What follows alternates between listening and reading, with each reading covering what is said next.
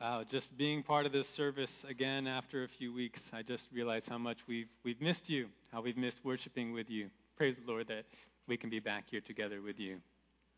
Let's pray as we prepare to hear from God's word. Great God, thank you for being our God, for being such a holy, worthy, awesome God. We want to hear from you now, so open your word to us. Open my mouth to be able to declare it. Lord, we do ask that you be with Pastor Bobby and Jane and Khalif and Sherry Ann. Let them get better. I don't know if the wives are sick, but allow them to return to full health, and we may see them again soon as well.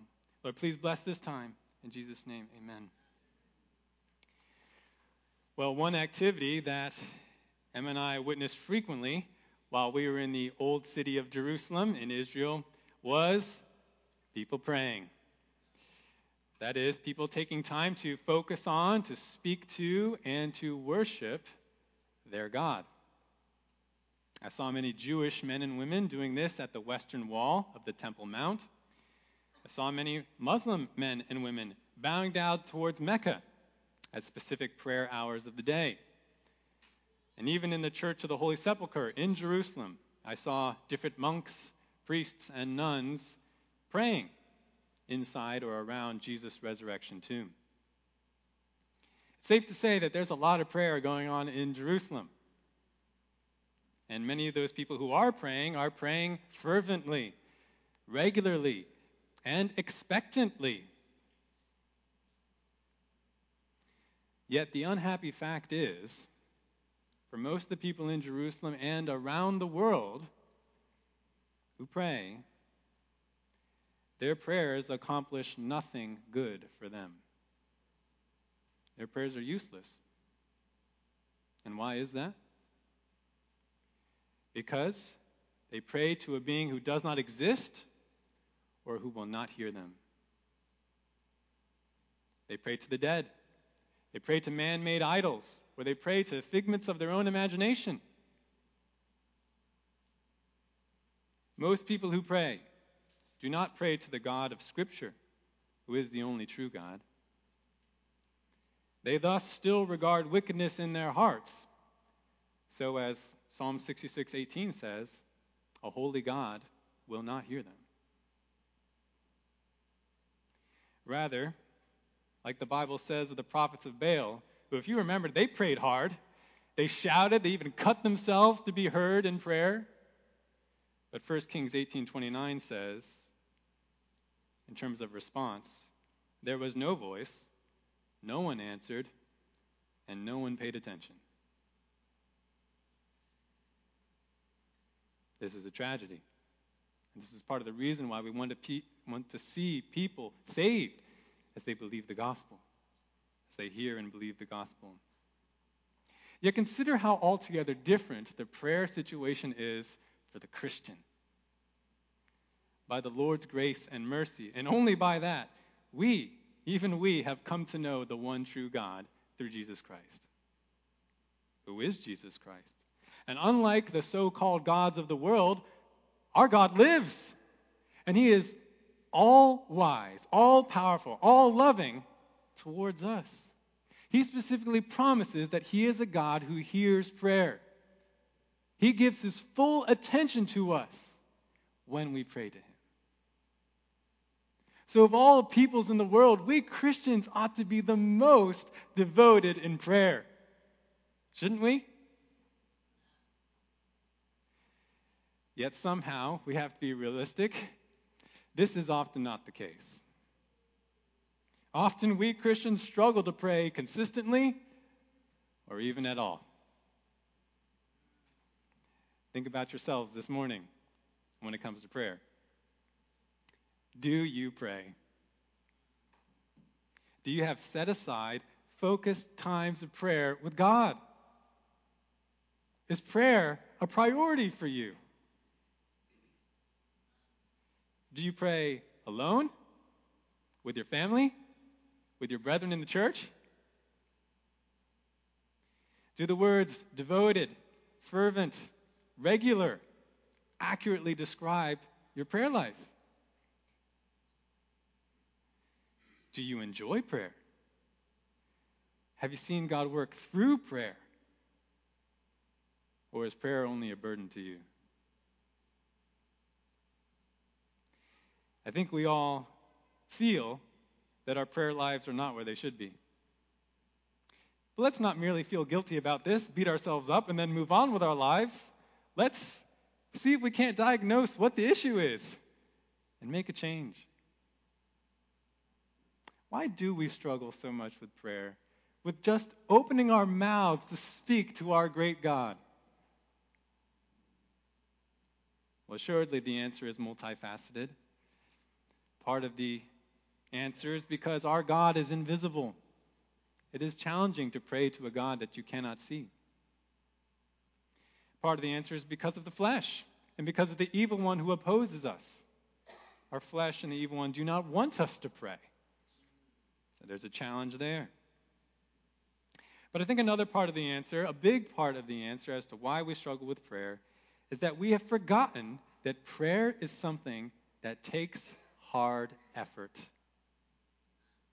Fervent prayer, even enjoyable and rewarding prayer, does not come automatically.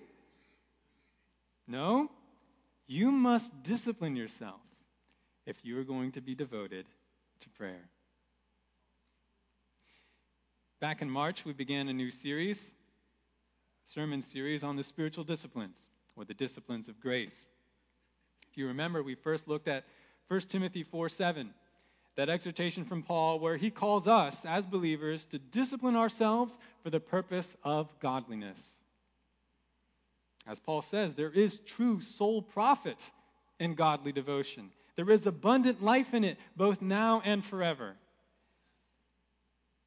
But one does not grow in godliness without discipline, without that voluntary submission to hard training.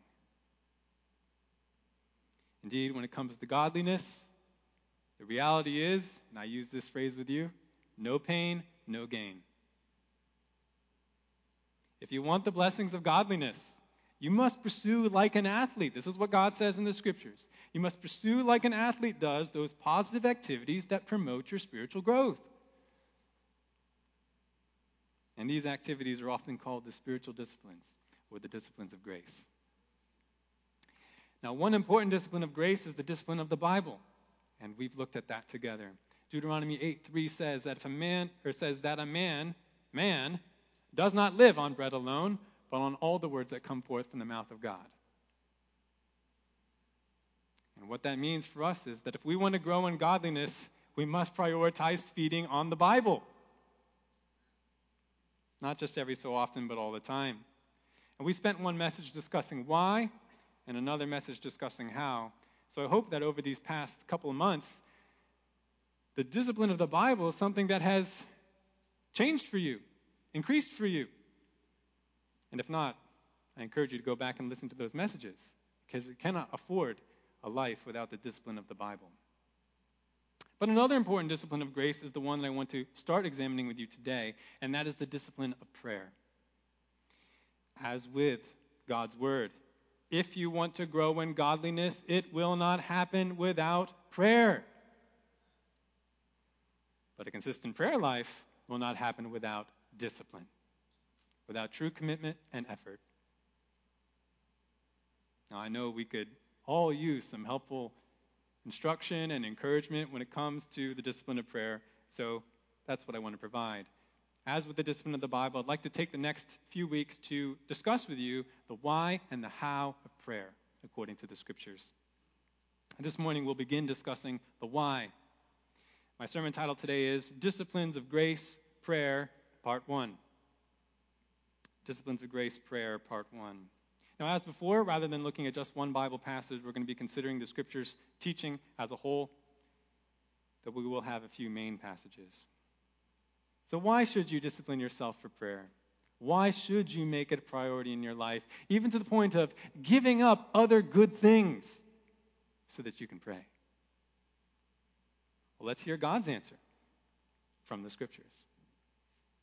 I see the scriptural teaching on the why of prayer breaking down into four main categories. And these are going to form the sermon outline for the next 2 weeks. 4 main reasons from the Bible to discipline yourself for prayer. And the first main reason that you should discipline yourself for prayer is probably the most straightforward. And that is, number one, because you will obey God's command. First main reason you should discipline yourself for prayer is that you will obey God's command. You see, brothers and sisters, fervent, regular prayer is something that God has commanded for all of us, his people. And let me show you this, starting first in Colossians chapter 4, verse 2. Please turn there in your Bibles, Colossians 4:2. This is page 1180 in the Pew Bible. Please feel free to use that if you don't have your own Bible. 1180, this is Colossians 4:2. Remember, the letter of Colossians, this is a letter from the Apostle Paul to the church at Colossae with two main purposes. It's first to remind the new believers, primarily Gentile believers, that they have a totally supreme and sufficient Savior, who also has a totally supreme and sufficient Word. Therefore, Christ needs no supplementation. And this is what Paul discusses primarily in chapters 1 to 2 of Colossians. But second, Paul writes to remind the new believers at Colossae what the transformed life under such a supreme Savior and Word looks like, and then call believers to it. And this is what Paul discusses in chapters 3 and 4, which is where we see many imperatives, many commands. And our verse, Colossians 4:2, is one of those imperatives, a command from God for Christ's true disciples based on their having a supreme and sufficient Savior. And let's see what that command is. Colossians 4:2, Paul says, by the Spirit of God, devote yourselves to prayer, keeping alert in it with an attitude of thanksgiving. This is a pretty brief command, right? But it is packed with poignancy. Notice that beginning phrase, devote yourselves. That's what the New American Standard gives us. The ESV, it says, continue steadfastly. Continue steadfastly in prayer. And both of these are good translations of the Greek verb. The Greek verb has the idea of strong persistence, like you're grabbing onto something and holding fast to it, even attaching yourself to it. Now, to what should Christians attach themselves, hold fast, devoting themselves to it? Well, to prayer, to speaking to God and presenting their petitions before Him. Christian, you are to give yourself over to prayer. You are to busy yourself continually with prayer. That's the idea behind this phrase.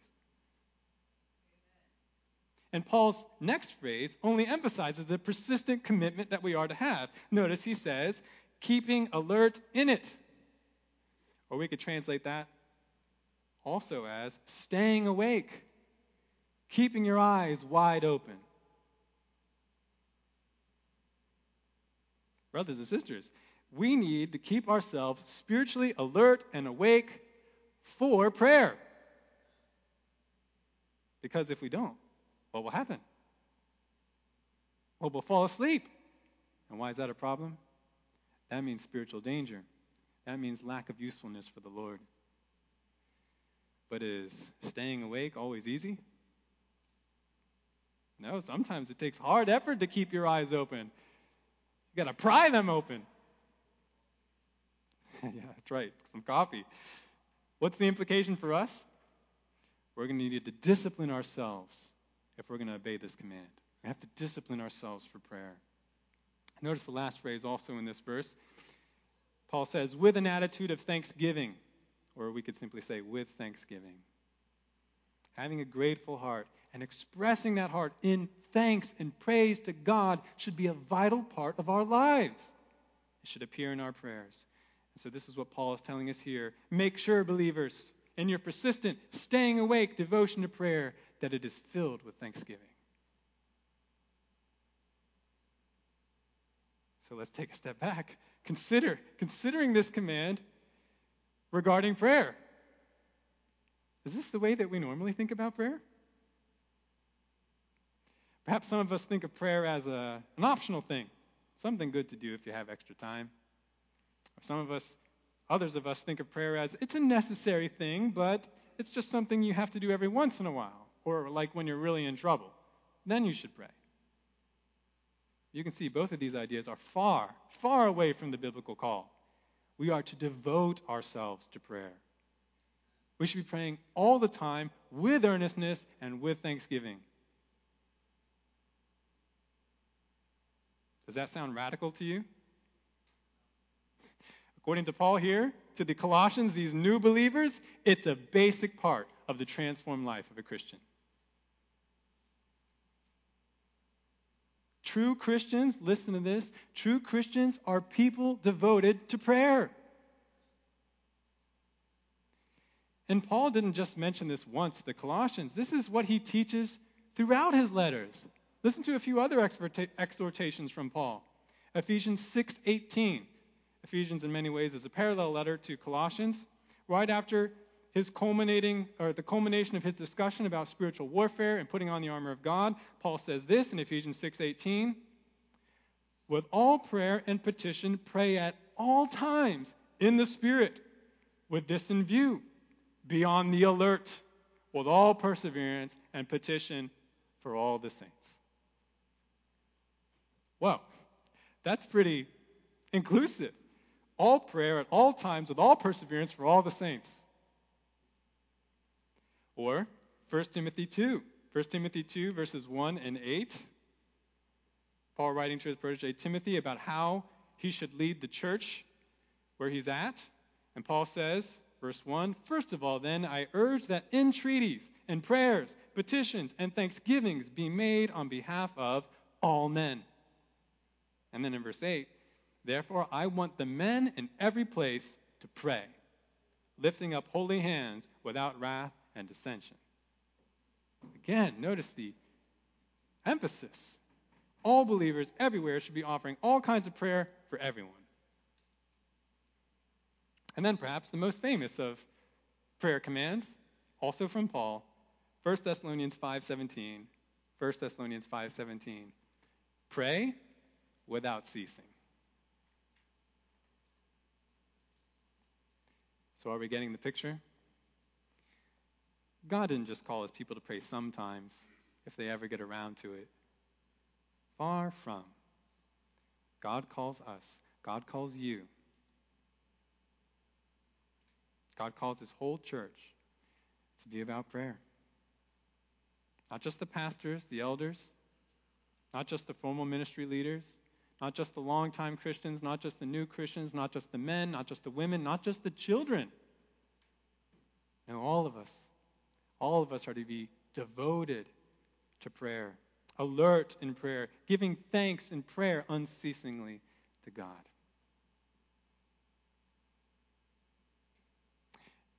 Now, I know there will be an immediate question, which is, but Pastor Dave, how could I possibly do that? I mean, I got to eat, I got to drink, I got to sleep, I got to work, I got to serve. How can I pray at the same time? Or how could I possibly pray for all the people on the earth, or even every saint? Is this even possible? Well, of course. There is some hyperbole in Paul's commands. You cannot literally pray at all times for all people. But don't miss the main point. Don't say, oh, well, I guess I don't need to pray at all. No. The point is that you as a Christian are to be marked. I as a Christian are to be marked by a lifestyle of frequent, regular prayer. And this isn't merely a God consciousness. Some have said in response to these New Testament commands about continual prayer that Paul just is talking about having this awareness of God all the time and even conversing with him throughout the day in your mind. That's a good thing to do. We should be living in the presence of God all the time, even thinking our thoughts with and before God.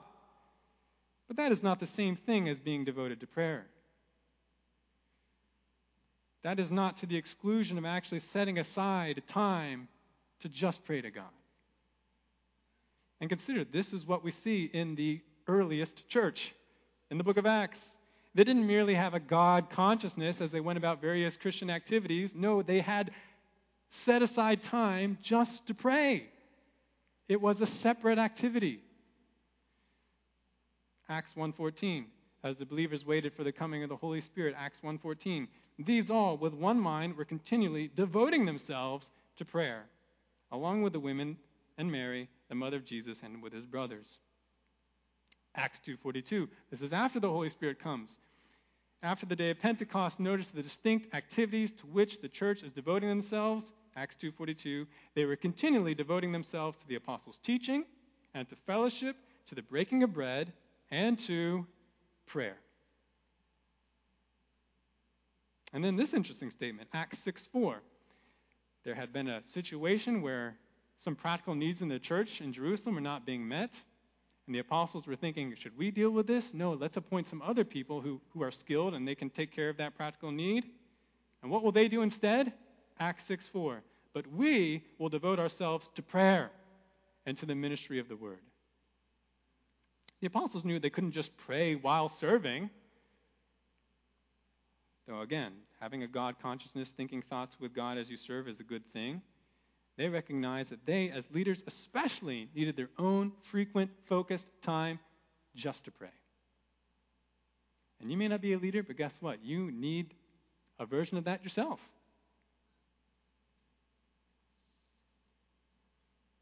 All of us need to be devoted to the activity of prayer. But now the question is, well, how much prayer qualifies? How much do I need to pray to be considered devoted to prayer or to be praying without ceasing? How often do I need to do it? How many minutes? How many hours? How many words?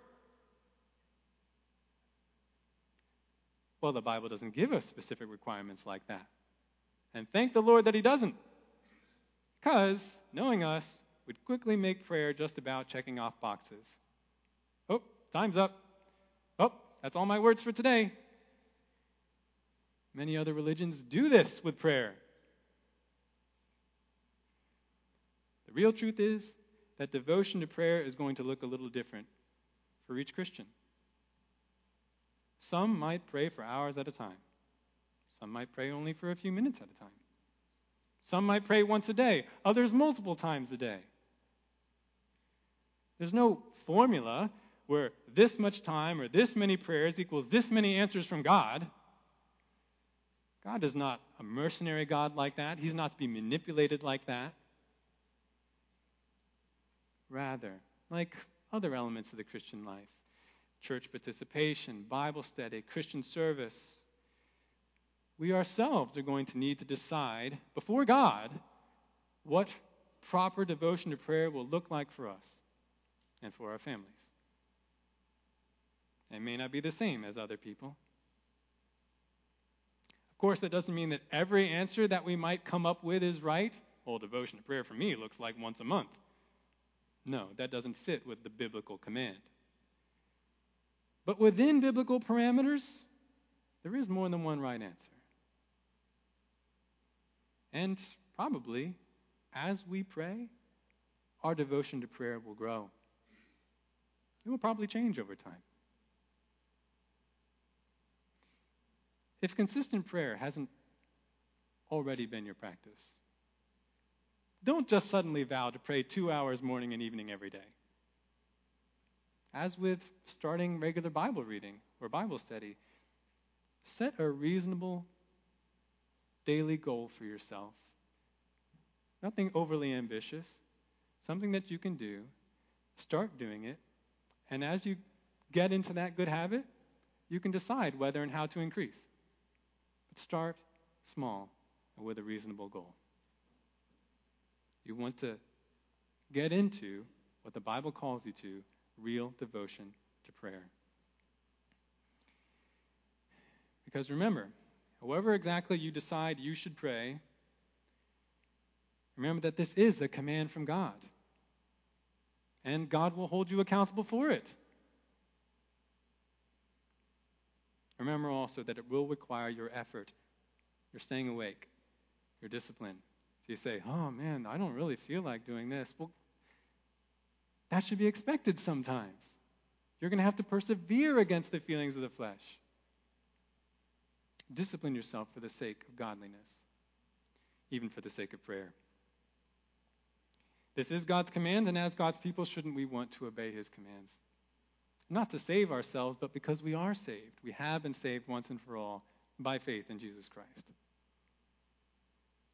So this is the first main reason that you as a Christian should discipline yourself for prayer. You will obey God's command. Now perhaps someone is thinking at this point, great, thanks Pastor Dave, another burdensome command from God to follow.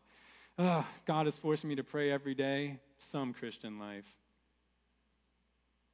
Well, if you're thinking thus, let me remind you of 1 John 5:3, at least the latter part of it. 1 John 5:3 says, his commandments are not burdensome.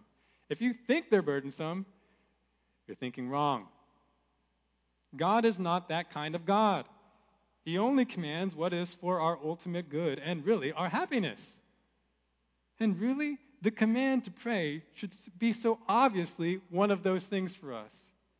It's one of those commands that we should be happiest to obey because it so plainly benefits us. And this leads to the second main reason from the Bible to discipline yourself for prayer. Number 2, why? You will receive your requests.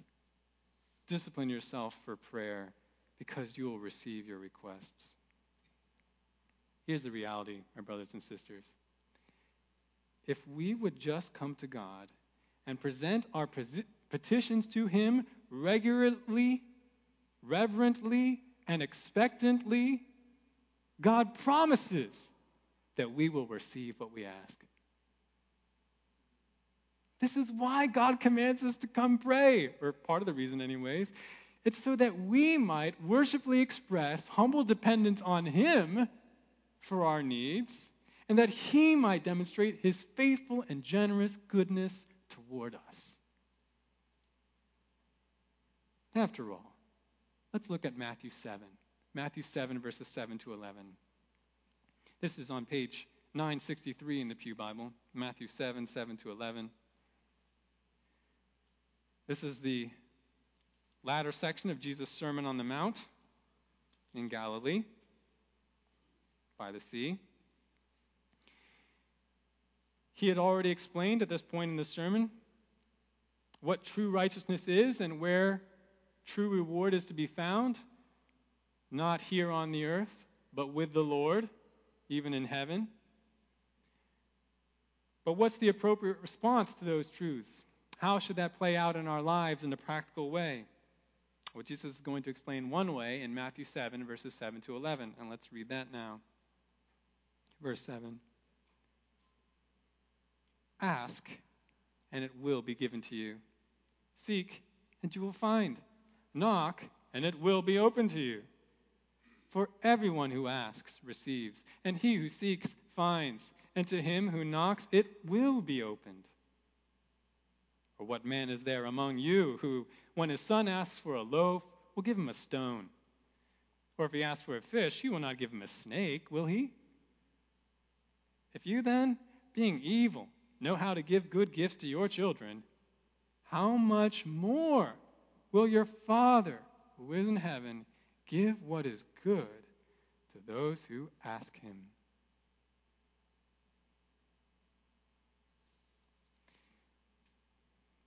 Brethren, these verses ought to blow us away because of the kind promise they contain. Jesus says, if you belong to God and ask him for something good, guess what? He'll give it to you. Look at verse 7 again, the beginning part. Ask, and it will be given to you. Not it probably will be given to you, or it might be given to you, or it'll be given to you if God's in a good mood, or if you've been a good boy lately. No, Jesus says, ask and it will be given to you. Guaranteed. And if that statement wasn't enough, look how many times and ways Jesus repeats the same truth. Seek and you will find. Count on it. Knock, and it will be open to you. You don't have to wonder about the outcome. In fact, verse 8, everyone who asks, not just some, not just a few, everyone who asks, everyone who seeks, everyone who knocks, they will receive, they will find, and they will be welcomed through an open door. What on earth? What is this incredible love and generosity? Why would God give such a guarantee? Verse 11, because he's a good father. And he has adopted you as his son or his daughter in Jesus Christ. So how could he not be good to you? How could he be so unfaithful to his own character? How could he do no better than how could he do even worse than the evil, failing parents on the earth, who at least know how to give good gifts to their own children and meet the needs of their children when their children ask? In fact, look at the way that Jesus says it in verse 11. How much more will your Father who is in heaven, give what is good to those who ask him?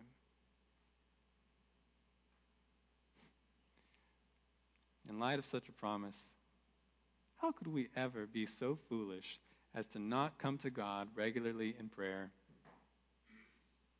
He's waiting to delight himself in providing what we ask. Unless we simply don't believe what God promises here. Oh, this was just a weird section of Matthew. No, God gives the same guarantee elsewhere. Matthew 11:24. This is Jesus teaching again. Matthew 11:24. Therefore, I say to you, all things for which you pray and ask, believe that you have received them, and they will be granted you. John 15:7. This is Jesus in the upper room with his disciples. If you abide in me, and my words abide in you, ask whatever you wish, and it will be done for you. John 16:23-24. Later on in the upper room discourse, John 16:23 and 24, Jesus is speaking about what his death and resurrection will accomplish for his people, and he says this, in that day, you will not question me about anything.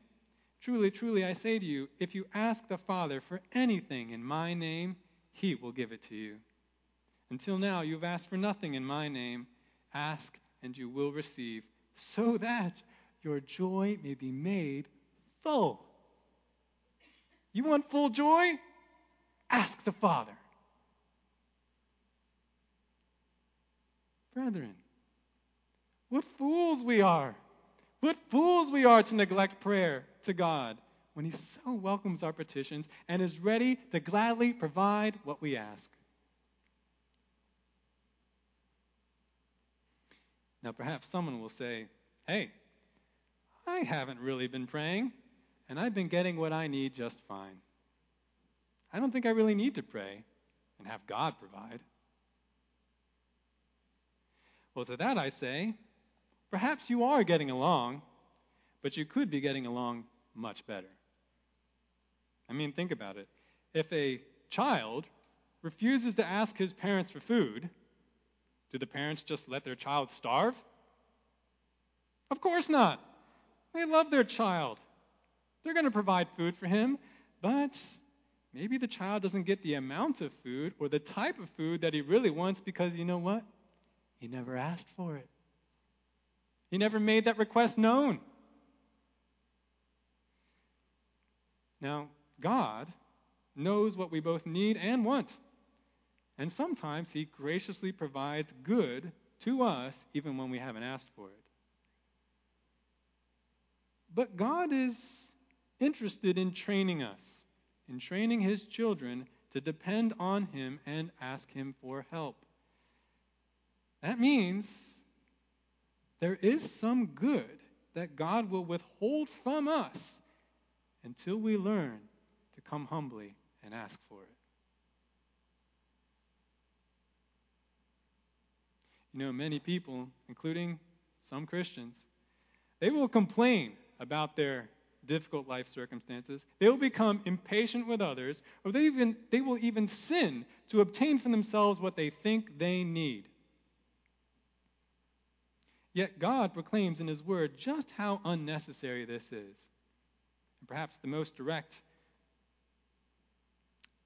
address to this situation comes from the Apostle James in James 4:2. James 4:2, James says, "You lust and do not have, so you commit murder. You are envious and cannot obtain, so you fight and quarrel. You do not have because you do not ask." You do not have because you do not ask. So, brethren, ask yourselves, what good might be missing from your life right now simply because you do not ask God? You do not pray.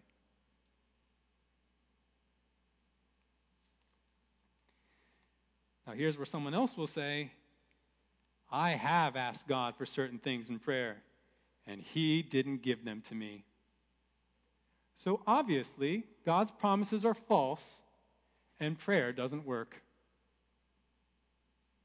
Maybe you felt this way in your heart sometimes. But here's where we need to clarify something about God's great generosity in prayer. God will give us whatever we ask in prayer if what we ask for in prayer is good according to the will of God. I mean, just consider some of the verses that we've just looked at. You notice there were some phrases in there that are important. Matthew 7:11, just to go back there, highlight a section. Matthew 7:11, Jesus says, "How much more will your Father who is in heaven give what is good to those who ask him?" It has to be good for him to give it. Mark 11:24, "Believe that you've received them, and they will be granted you." See, there's a little necessary component. You need to ask in faith. You need to believe that you'll receive it, because that is good in God's sight. John 15:7, "If you abide in me, and my words abide in you, ask whatever you wish." If you're not abiding in him, if you're not submitting and loving his word, will he give to you? Will he give what you request? John 16:23, "If you ask the Father for anything in my name." Now, we're used to saying that, in Jesus' name, right, at the end of our prayers. And sometimes we don't even think about it. But to ask for something in Jesus' name isn't like some sort of magic spell that automatically guarantees you're going to get what you ask. No. In Jesus' name is basically shorthand for, I ask on the authority of Jesus and in accordance with his own will. And if it's not in accordance with his will, you don't have business saying in Jesus' name. Or perhaps most clarifying is the verse after the one we last read in James. James 4:2 was followed by James 4:3, which says, "You ask and do not receive because you ask with wrong motives, so that you may spend it on your pleasures." What James is talking about is asking God for things not so that they will please the Lord and you can serve the Lord with them or you can enjoy God with them, but so that rather you might seek satisfaction in some earthly lust or idol. And when that's the case, James says, God says, don't expect to receive. All this, you see, is what the name it, claim it prosperity preachers fundamentally fail to understand about God and prayer. They teach that you can force God to give you anything you desire because God just wants to make you happy with all the things your heart desires. He just wants to shower you with earthly prosperity. God is a generous God, but he's a good father. He will not indulge his children with something if it is not good for them. And what is the greatest good of all? What is the greatest good we can receive in our lives according to the Bible? It is to know God and Jesus Christ and to become more like him. That's John 17:3, Philippians 3:10. If that's the ultimate good, then everything else has to line up under that. Sometimes knowing and enjoying God more comes through experiencing earthly blessings, comes from experiencing tangible good and comfortable circumstances or things working out. But other times, it's experiencing trial, it's experiencing deprivation, it's experiencing suffering that's going to bring us to ultimate good. It was good for me that I was afflicted, says the psalmist, because then I got to know you. I got to know your word better.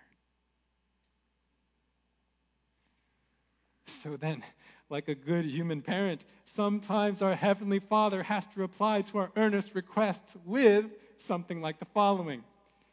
Son, I know you want funfetti cake for breakfast every morning, but that would not be good for you. Because I love you, I have to say no. Or, daughter, I know you want the chore of weeding the garden to be over, but you've not yet learned the endurance that you need to learn. So I must keep you here a little while longer. As Hebrews 12:10 says, earthly parents do their best to train their children. They don't always get it right, but God knows what is best, and He always gets it right. So when we pray to God, we must be prepared for God to say, out of love, no, or not yet. But perhaps that makes you wonder, well, how can I rely on God's generous promise in prayer if in the back of my mind I know He might say no? How can I still be motivated to come? Well, here's the key. If you want foolproof prayers that will always be answered in the affirmative, you know what you need to do? Pray according to the revealed will of God. Pray according to the revealed will of God, which means pray according to how God showed you how to pray in the Bible. You see, there are certain kinds of good that God guarantees He will always give us, and He says so in the Bible. For example, God guarantees, I will provide for your daily needs. Didn't lay out all the specifics of that, but He says, I will do it. So if you pray it, guess what? How's He going to answer? Yes. Or God says, He promises, I will build my church. So if you pray, God, build your church, guess what His answer is going to be? Yes. Pray God's promises, you know His answer. But as for the how, as for the specifics of the fulfillment of those promises, pray as you desire, pray as you think God would desire, but leave room for His mysterious will.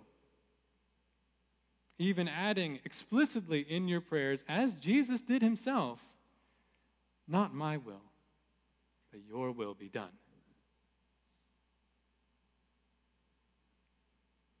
What kind of broad promises, broad categories of requests does the Bible show us we should pray? I can only mention some of these briefly. Physical provision, physical protection, physical deliverance. We see that, Matthew 6:11, Psalm 7, 1-2. That's a good thing to pray. He says He'll provide that. Spiritual provision, spiritual protection, spiritual deliverance. He says pray that too, Matthew 6:13, Matthew 26:41. They'll provide that. Spiritual growth and wisdom, Ephesians 3:14 and 19, James 1:5. God says, I'll provide that. Ministry empowerment, Acts 4:29 verse 4:29-31, and Ephesians 6:19-20. He says He'll provide that too. And the salvation of souls, Acts 26:29, Romans 10:1. God says, I will be saving people. Pray that, I will do it. Now, though these are promises from God, they are broad. Regarding the specifics, what should we do? Pray big, pray in faith. God, you could do a mighty thing in this situation. I pray that if you will it, that you would do it. That is an honoring thing to do, to pray big, knowing that God has done that kind of thing in the past and He could do it in specific fulfillment of His promises. With that, a caveat. Do not dishonor God by when you pray something big or pray something specific. Do not presume that he will or must do that specific thing, and that if he doesn't, you have the right to slander him or resent him. For example, as part of praying for your daily physical provision, you know God will answer that prayer with yes. But you might specifically pray that God would give you a particular job. It's an opportunity that just opened up. It's a job you've always wanted. It's going to be an upgrade in your salary. God, I think this would be a great thing. I could honor you with this. Please do this. That is a fine request to pray. But remember, you don't know God's sovereign will about that job. So, if the answer ends up being no, you don't end up getting that job, and you must settle for something less lucrative. Don't say, God didn't answer my prayer. He failed his promise. No. Rather, you should say, God did answer my prayer for daily physical provision as he promised he would, but it wasn't according to my will. It was according to his will. He must have a good reason for this specific outcome because he tells me he's a good father. So, I will embrace this portion that he has faithfully given me, and I will offer him thanks.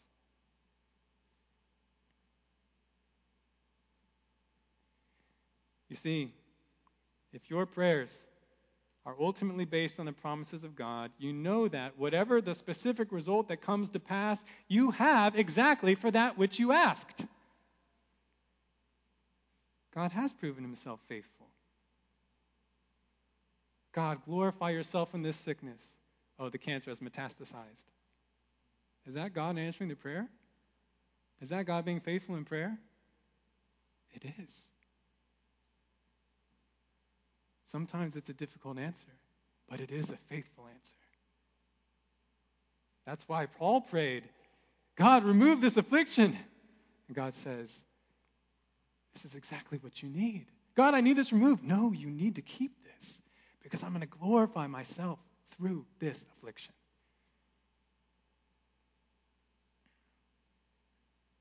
This is, of course, a truth that must be embraced by faith.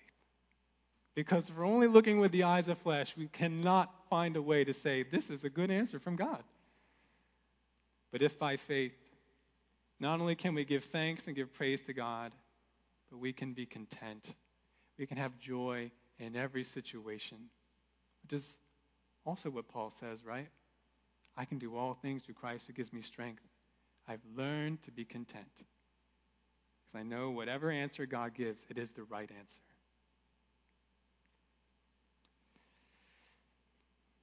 Now we need to deal with one other objection when it comes to praying and receiving our requests. Someone might say,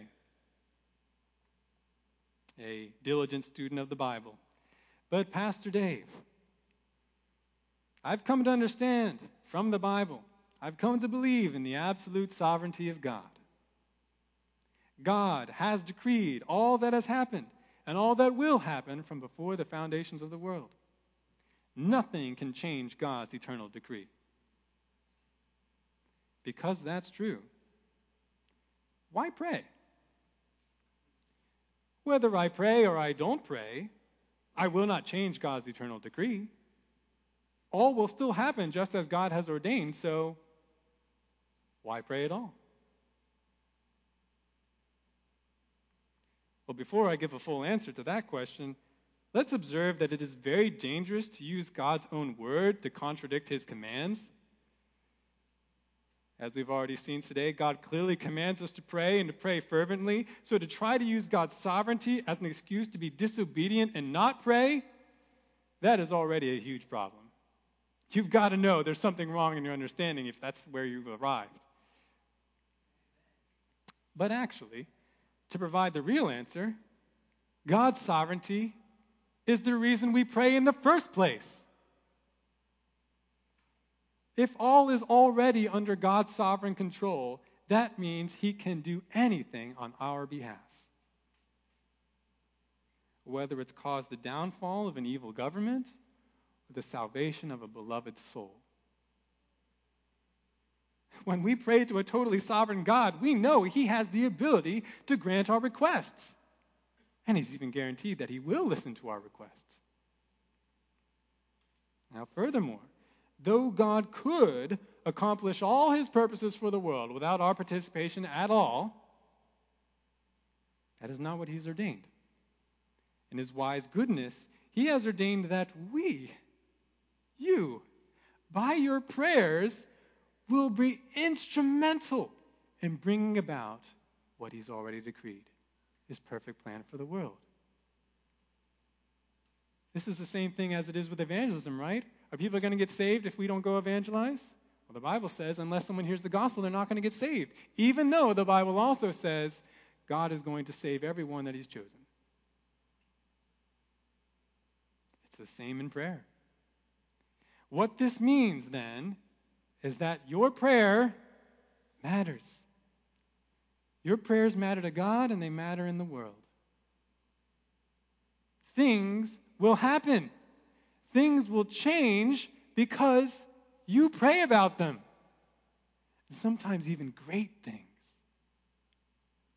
After all, did not Jesus tell his disciples in Mark 11:23, "Truly I say to you, whoever says to this mountain, 'Be taken up and cast into the sea,' and does not doubt in his heart, but believes that what he says is going to happen, it will be granted him."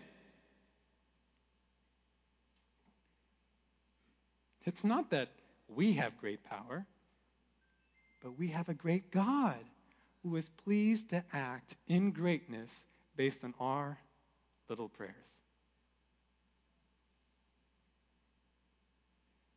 Now, yes, if we want to push this all the way through, we must admit that when we do pray and God brings about his will through our prayers, it's only because God has already moved in our hearts to pray.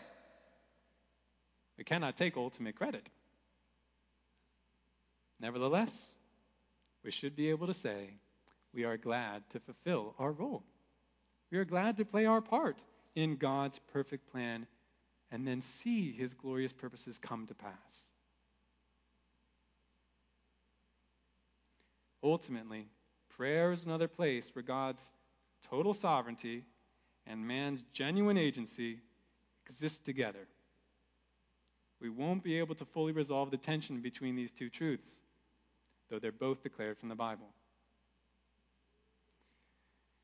What is clear, though, is our responsibility, our invitation, our opportunity, which is what? To pray. And then behold the God who truly responds to the prayers of his people with action.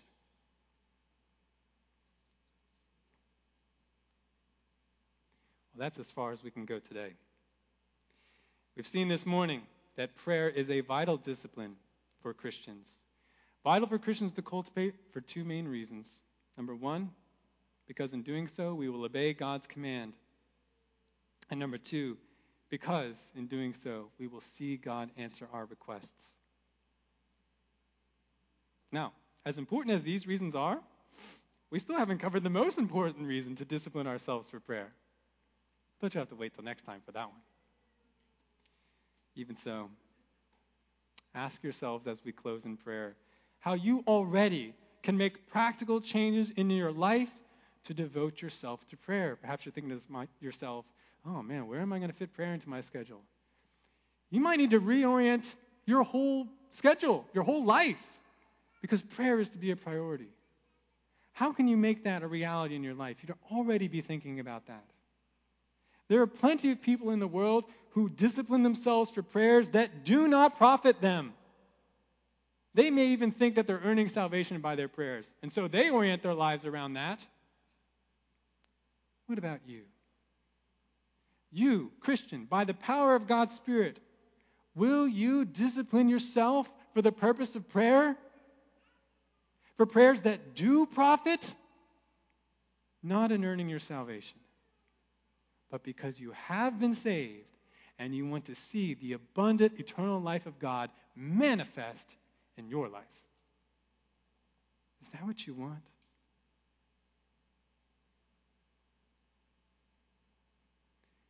May God grant that this month, June 2022, But this be the month that we at Calvary make a genuine change to discipline ourselves for prayer. Let's pray. Lord God, you know how prayerless we have been as a people. And based on what we've seen today, how foolish that is, how sinful that is, how dishonoring to you that is. And yet, God, thank you for being so patient with us. You have been such a gracious Father when we, your children, have chosen not to come to you. But may that not be the case anymore. God, I do pray that for every brother and sister here today, you would move in their hearts so they would say, I'm going to make prayer my priority. I want to obey God. I want to see him answer my request for his glory. And Lord, I pray that as we'll see next time, they'll see how important it is just spending time in worship with you, and that they would enjoy that. For any, God, who don't know you yet, they don't have these promises when it comes to prayer because they still regard iniquity in their hearts. God, I pray that they would repent today. Lord, that you'd be so kind to show them that there is no earning salvation by prayer or any other good work, but it is only by the fully accomplished work of the Lord Jesus Christ, and that by repentance and faith in Jesus, they might know eternal life. In Jesus' name, amen.